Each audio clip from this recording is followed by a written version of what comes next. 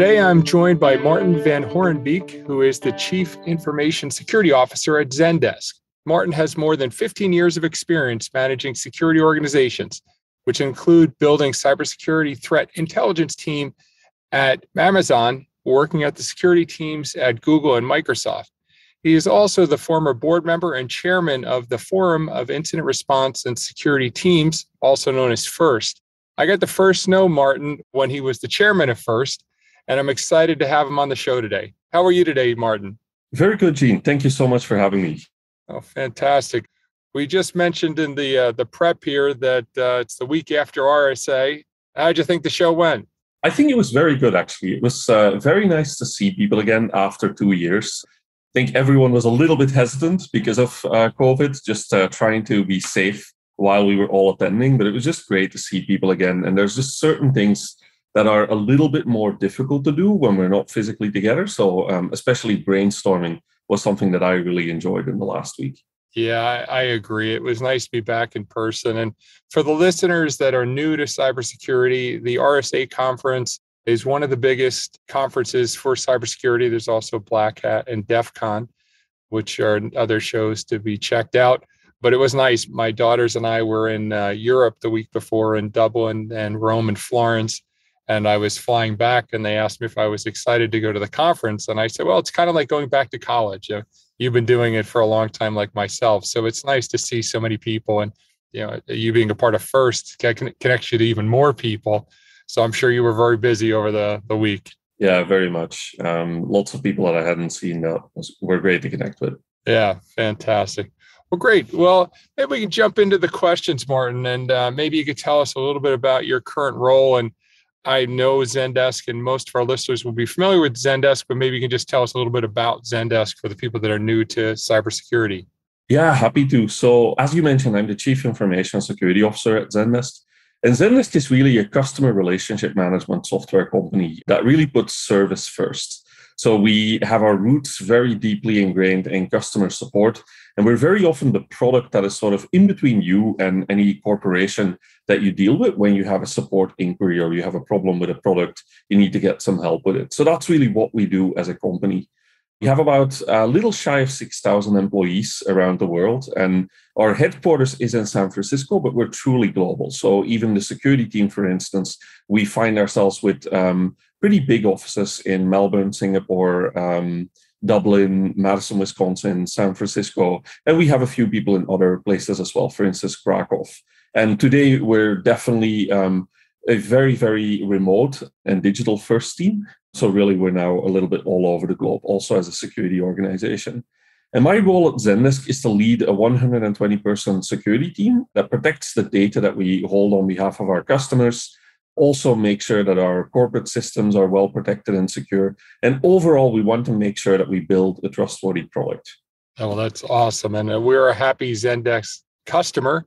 Again, for those that are new to the industry, Zendesk, a very successful software company and a product that as people get into any level of IT, your chances of running into Zendesk are pretty high. The company's done a fantastic job of making themselves very important in many, many, many organizations. So thank you for building some great products, and equally, thank you for protecting some critical data for all customers.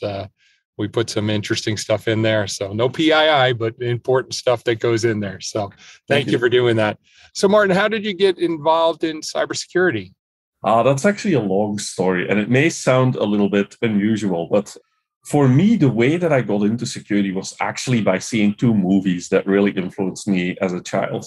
I remember very well at a certain point in time in my youth, my mother, who was a teacher, came home from school and she said, and I lived in Belgium at the time, she said to me, "Kids, I have seen a movie that is going to change the world, and I hope one day you get to see it as well." And a few years later, that movie was actually on TV, and she was very excited and she wanted us to see it. And that movie was War Games, which you may remember, Dean. Mm-hmm. It's a really good movie in the early 80s. Yes. About a boy who was trying to break into a computer game company and accidentally broke into the system called the Whopper, which actually was part of the nuclear missile program. Actually, a very dark movie when I think about it today. But I saw that one and I remember thinking like, wow, there's a whole world out there that I actually do not understand. And then in my mid-teens, there was another movie that came out, which was called Sneakers. Also a fantastic film about a few people who kind of made it their jobs to break into banks and show the security weaknesses of those systems. And I think seeing those two really inspired me that this was something that I wanted to do in my life, because I just thought it was very interesting that there was this world out there where technology was being used in ways that we didn't expect it was going to be used.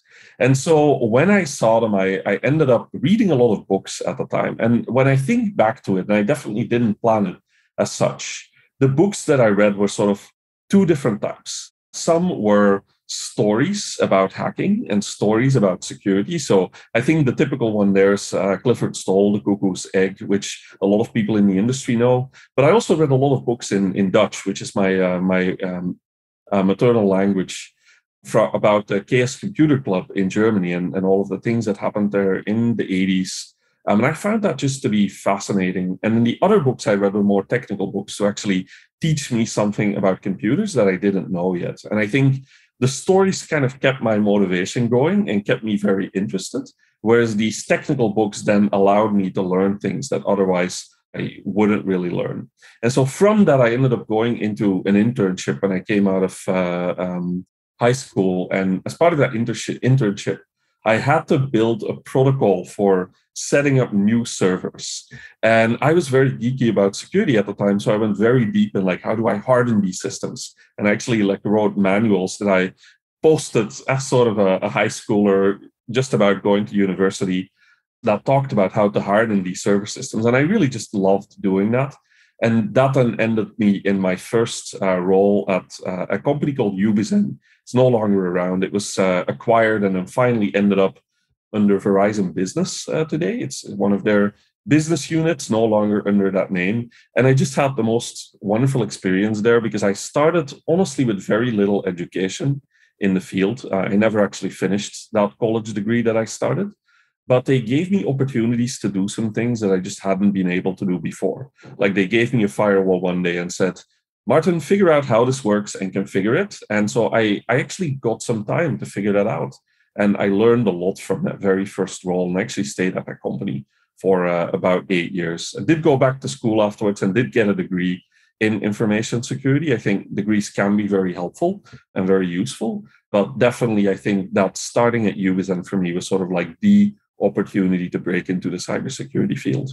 That's awesome. So just a natural level of curiosity, the learned aspect of you, taking it upon yourself to have a lot of initiative. And then when opportunities are put in front of you, just taking advantage of them and really flourishing through that aspect of it. That's absolutely wonderful. You told me a little bit previously about storytelling and that being kind of one of your career, one of the success factors for you in terms of being a successful CISO. Can you elaborate a little bit on that? Yeah, happy to. So for me, storytelling is a really important part of my career. And it's not just because of the fact that I rolled into security due to storytelling and really good storytelling, but it also really relates to the fact that when I worked for that company, Ubizen, that I mentioned, the last few years I was there, I was a professional services consultant. So I helped customers with security issues. And one of the things I spent a lot of time on was forensics and incident response.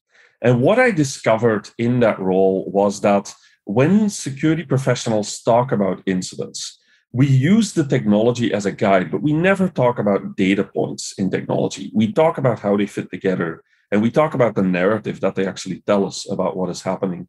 So I think that made me realize that when I talk to leaders about security issues, it was a lot easier for me to get my point across when I had a well fitting together story rather than when I just gave them data points. And so I started thinking about that more and more throughout my career. And I kind of realized that when you think of a story, like a story has some basic elements. It has characters, it has a setting, it has a plot, it has some conflict, something that's going wrong, and finally it has a resolution. And a lot of what we do in security really fits into that very same frame of mind. The only interesting thing is that often the characters are us. Like we have to deal with some of these outcomes. And so I found that when I took a security problem, I turned it into a story or a narrative, as I more often call it. It's much easier for people to understand. It's much easier for them to actually engage with me. And where I've applied that the most in the last few years for me has actually been my work with the board. Because when I meet with our board and I work with them on sometimes really tough security challenges and problems, they don't always have the same background that I have. And so I have to start with something where I can actually explain what is happening, where we're going, and what the steps are that we are taking. And so having those really almost storyboarded out is really important to me because it's one way that I connect with people that may not have that very same security background. When I meet with an engineer on my team, for instance, I often don't need to set the scene for everything that we want to talk about. We can delve straight into one particular problem. But when I meet with the board or when I meet with other leaders within the company, I really, really do have to do that. And I also will say I was lucky that the storytelling for me came back in my career at one point in time in a way that was actually very natural. So I worked for Amazon for a little bit of time. And Amazon didn't really use slide decks. Any other company I've worked at, slide decks are the way to tell a story. But Amazon worked much more with narratives. They have a 2-pager, they have a 6-pager. And when you really want to get a point across, you have to write it out. For me, this has always come natural because I love writing. Like when I was a young child, I actually wrote a lot of stories. So I just kind of like kept on doing that in my career. And I find that very, very valuable and fun because I find that it's very difficult to write a story about something you don't understand. So stories really require research, whereas I have actually seen and perhaps even presented slides on something that I didn't fully understand.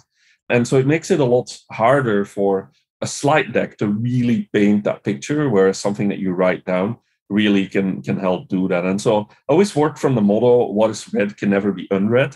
So when I have a point I want to get across, even if I know it's not going to be very popular, I will actually write it down and I will have people read through it, which brings other challenges. Like you can't make it too long. It has to be something they can consume within the time that they have. But even if the storyline isn't something that people necessarily want to hear, once they've read it, they will actually keep it in mind the next time they are thinking through the problem again. And so I think it's a great education opportunity and learning opportunity in a way. Yeah, I think well said, Maarten. And I think about, from my perspective, even talking to investors, if I tell them about the WAF and bot, they don't know what that is. If I tell them a story of a customer, here's what they looked like before, here's the pain they experienced, here's the solution, here's how we solve the problem. Those things resonate day in and day out. So we hear storytelling as one of the keys to success in cybersecurity over and over again on this podcast. And it's just great. You had quite an interesting perspective on it in terms of writing it down. But I do think it's one of the keys to helping those that are listening, that are thinking about not just getting in, but that are in and want to progress to the likes of being a CISO at a company like Zendesk. You do have to think about it. We're so comfortable with the technology. We're so comfortable talking with each other about the technology, and we can speeds and feeds, and we all know that the conversation, we know what the pain points are, but to take that and talk to somebody who's equally as important, like a board member, you've got to give them the story and the plot line, and you always have to tell them how it has a happy ending at the end. Yeah. For sure. Can you share some ways that you stay informed and educated in cybersecurity? Or are there social feeds or podcasts or publications that you rely on? Personally, I don't really listen to a lot of podcasts, but I will tell you, I have started really appreciating the amount of information that actually is shared in those podcasts. So yours comes to mind. There's a few out there in the industry that are just really, really good and really useful, and you can learn a lot from them. So I think podcasts are a great place to start, and it's a great place to find some of that knowledge and those like regular updates on how people are approaching challenges. What I find most interesting for me is I learned a little bit over time that to me, the most interesting people to learn from are not always the loudest. And that's actually a little bit difficult today because if you go on, let's say, Twitter and you look for information security, there's lots of people there, lots of opinions, really good opinions, but they don't always come from the places where you kind of expect them to come from. So what I really do with these social media networks like Twitter, like LinkedIn, is I look for some people that I really, really value so that I know have done really interesting and valuable work.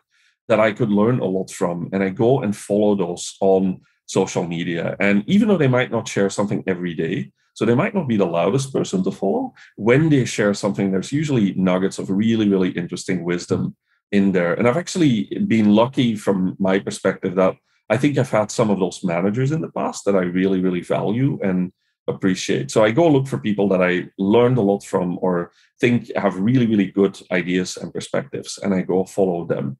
Second, I would also say that now today as a CISO, I really no longer see it as my job as being the expert on everything new that happens. I think earlier on in your career, you kind of want to do that, like you want to be up to speed on everything. But cybersecurity is getting such a big field that even early on, like you can't follow everything. Like when I got started, I think it was actually very easy to keep track of everything because it was like papers. People wrote papers, they published them. I would go and download them, I would go and read them. With social media, you almost run the risk of sort of being distracted by everything and never really understanding anything in detail. So what, as a CISO, I try to do now is actually to leverage my team for this. So at Zendesk, we have built a threat intelligence team whose role it is to actually look out to the world, identify new threats that might actually impair some of the defenses that we have put in place and get ahead of them, like really understanding what are they and are the different controls that we have in place good enough. But also, in addition to that, we actually crowdsource it a little bit from the team. So that threat intelligence team at one point in time was smart enough to start a Slack channel where everyone on the team shares whatever they see that they think might be interesting. And they see it as their role to just look at it and see, is this something we should actually be looking at in more detail? And so I actually leverage that channel to learn from my team a lot. And if you're working in a team or you're joining a security team where that exists, I would highly recommend taking advantage of that. And then finally, and this probably does reveal a little bit, I'm kind of a long form reader. Like I like reading longer papers. But one thing I would really recommend is to look for frameworks. In cybersecurity, there are always really smart people who are trying to integrate all the new learnings into a way of solving a problem. And they publish that often as frameworks. So, for instance, as a CISO, one thing I really love to use when I tell stories about security is the NIST cybersecurity framework, because it really provides this very comprehensive picture of like, what is it that security teams are actually expected to do? There's really good guidance by MITRE on how to run security operations centers. That was actually just refreshed, which is very interesting to read. There's some think tanks like the RAND Institute that have published interesting papers about cybersecurity. And then there's free documentation from organizations like the Forum of Incident Response and Security Teams that give more guidance on what product security and computer security incident response teams are really doing. So look for places where smart people have looked at everything and try to put it together and realize none of this is perfect, but it's all great to give you sort of a little bit of background and understanding of what's actually happening in these different communities and what some of the skills are that you could be looking for and growing into. That's great advice there. When you're looking to hire entry-level people at Zendesk, what skills, traits, or experiences are you looking for? Yeah, this is a good one because it's very difficult for me to really answer this simply because I feel like what I brought to the table early on in my career is different than what I go look for today.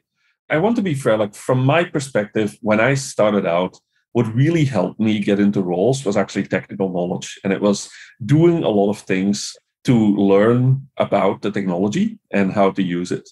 And the reason why I want to be cautious with this is because that's very easy to do when you're like 20 something and you have lots of spare time on your hands, but not everyone has that opportunity. And it's unreasonable to expect everyone to do that. So what I really look for today in terms of the skills that I'd like an entry-level cybersecurity person to have is two things.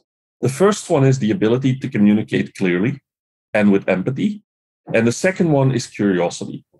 That communicating clearly and with empathy thing is interesting because it is actually something you build over your career, because everyone starts off a little bit more confident and then you realize that there's actually a lot you don't know. And then you learn those things and then you realize that the world is actually filled with grays and not with black and whites.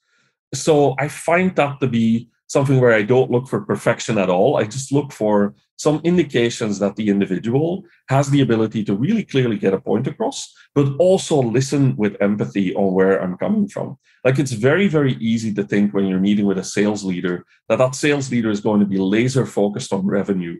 But what you don't know is actually all of the encounters that sales leader has had with customers that have had issues with the product. And they're going to be very sensitive to preventing that from happening again in the future. So go beyond those basic assumptions that people think a certain way because their role, and really ask some questions and try to understand where they're coming from. And honestly, like, expect your leaders to do the same. Like, I would want my leader to understand like where I'm coming from as well. And then the second thing, curiosity, I think that actually comes a little bit with the first one, but curiosity for me is all about like asking questions and understanding like why a certain thing is happening. When I meet with people on my team and they ask me questions, what I actually find is they never ask me about anything like, Maarten, why did you make this decision? But they will ask me like, why did you prioritize something? Why did you decide this was important and this one wasn't important? And I think those are the things that we all want to learn about each other, because then we can work together a lot more effectively. So I think for me, like, those interpersonal people skills are critical to being successful in security, regardless of what role you do. And I am still always impressed with people who are really curious and excited about the technology, because I really value that, because I think it's difficult to work on technology when you don't really understand or have a bit of a background in that technology. But I think those are things that are easier to learn than those interpersonal skills. So I would recommend anyone to spend time really honing those interpersonal skills, bringing those to an interview, and then really look at the technology and the things that you actually enjoy doing when you end up in cybersecurity. Because it's not like there's one role.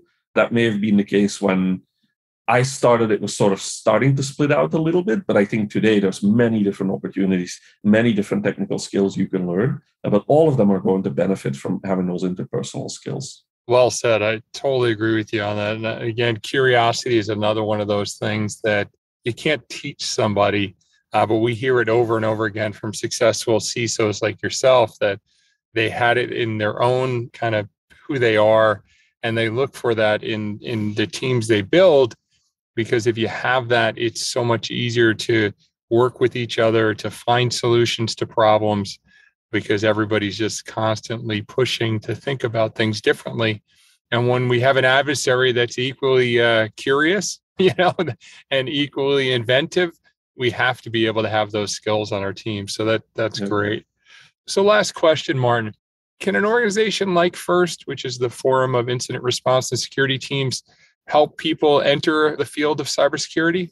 Yeah, I think there's two answers to that. The first one is absolutely. I think any industry association needs to be focused on creating skills and building opportunities for people to enter the cybersecurity field. Otherwise, we're not really doing our job. So I think FIRST, like any other industry association, really needs to be focused on doing those things. And it's really great to see in the last few years that they've invested in a number of different programs to make that happen. They've published a lot of documents, which for me are also really valuable, because I often point newer employees to those so they can learn a little bit about what do these things look like in other companies.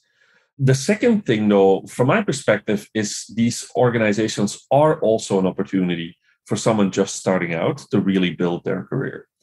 When I got involved with FIRST was when I actually started working for Microsoft, and I worked on the product security incident response team. We were the people that released the security updates every second Tuesday of the month. And when I was there, I was added to the FIRST mailing list because Microsoft was a FIRST member.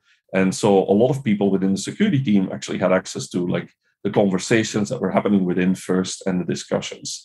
And one thing that I took away from that, and that's now over 10 years ago, actually, that happened to me maybe 12 years ago, I found that engaging with people outside of my own company on the same problems that we have has both been incredibly good for my own mind to sort of develop and my own thoughts to develop on how to do things. And I think it has also typically been very good for my employer. So it's kind of a win-win situation.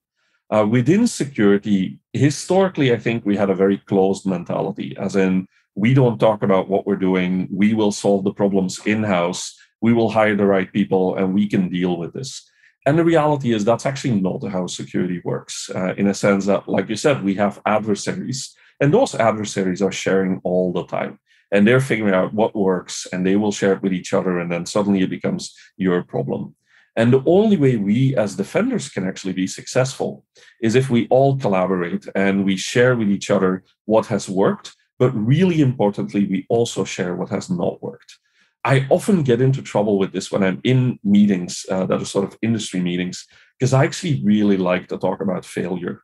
And I think it's very important we talk about failure, because when we just share the things that worked, it isn't necessarily going to work for someone else. Like those other people, those other teams need to understand the full context. So it's only when we share the things that have worked for us and the things that haven't worked that we can actually grow as an industry and grow as a community. And you can talk pretty big ideas about that, like, for instance, having something like a transportation safety board, but have it for cybersecurity. But really, we all are a part of this, and we can make this happen by actually engaging with each other. And there are always things as security teams that we cannot share publicly, but there are very few things that we can't share with peers that are in the same situation. Because in the end, security teams shouldn't think of themselves as competing with other security teams, or product companies aren't competing on making a secure product.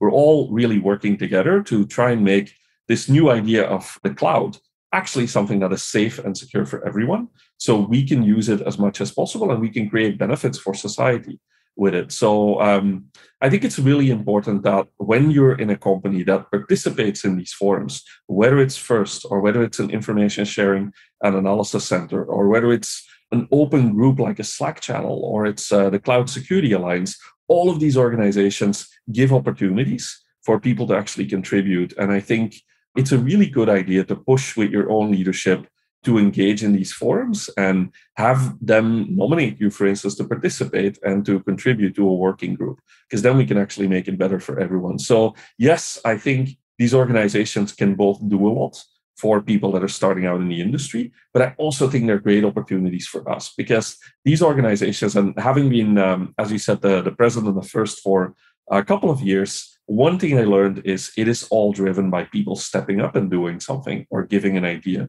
forward. It's not like the organization actually can do things for you. It's like people coming together make it happen. And the organization, for me, is a pathway to leading to those results and outcomes. Yeah, no, well said. And I think the whole discussion of giving versus receiving information in cybersecurity is an interesting one, having come from early stages of SOAR, the incident response area and building that technology. When we would talk with customers, hey, would you be interested in seeing what your peers are doing? Yes. Would you share your own information in that same information? Well, no, we don't want to share, but we want to voyeuristically, we want to know what's going on in other. But to your point, when you can get to past that, it's so critical to be able to share that information. And say there's reasons why people can't just share it, because it can't, publicly can hurt the company, and it shouldn't. But finding safe places to be able to share that information is absolutely critical in helping us all collectively, as you said perfectly, make the cloud a safe place where we can all do business. Absolutely. And I do want to acknowledge, I was very lucky to be at a few security teams that were very open-minded when it came to this. And I think that's not always the case. And so it can be really challenging when you start out to engage at that industry level. But I do think we should all push for it and try to find examples of why it worked and share those with our leadership, so we can actually create opportunities for both ourselves and others to participate. And maybe that's actually one area where organizations like FIRST can still step up and sort of make it clear that there's a lot of value in contributing. It isn't just a cost of a new employee spending some time outside of sort of their day job. It's actually an opportunity to create better security for the companies that they work for. Well, thank you, Maarten, for being a guest today. For our listeners, Maarten is one of the most humble people, but also one of the smartest people and highly, highly respected in the industry. So just so glad that you took the time today to share some insights. I think there's a lot for people to learn from what you said today. So thank you very much for being a guest. Thank you, Gene. My pleasure being on the podcast with you.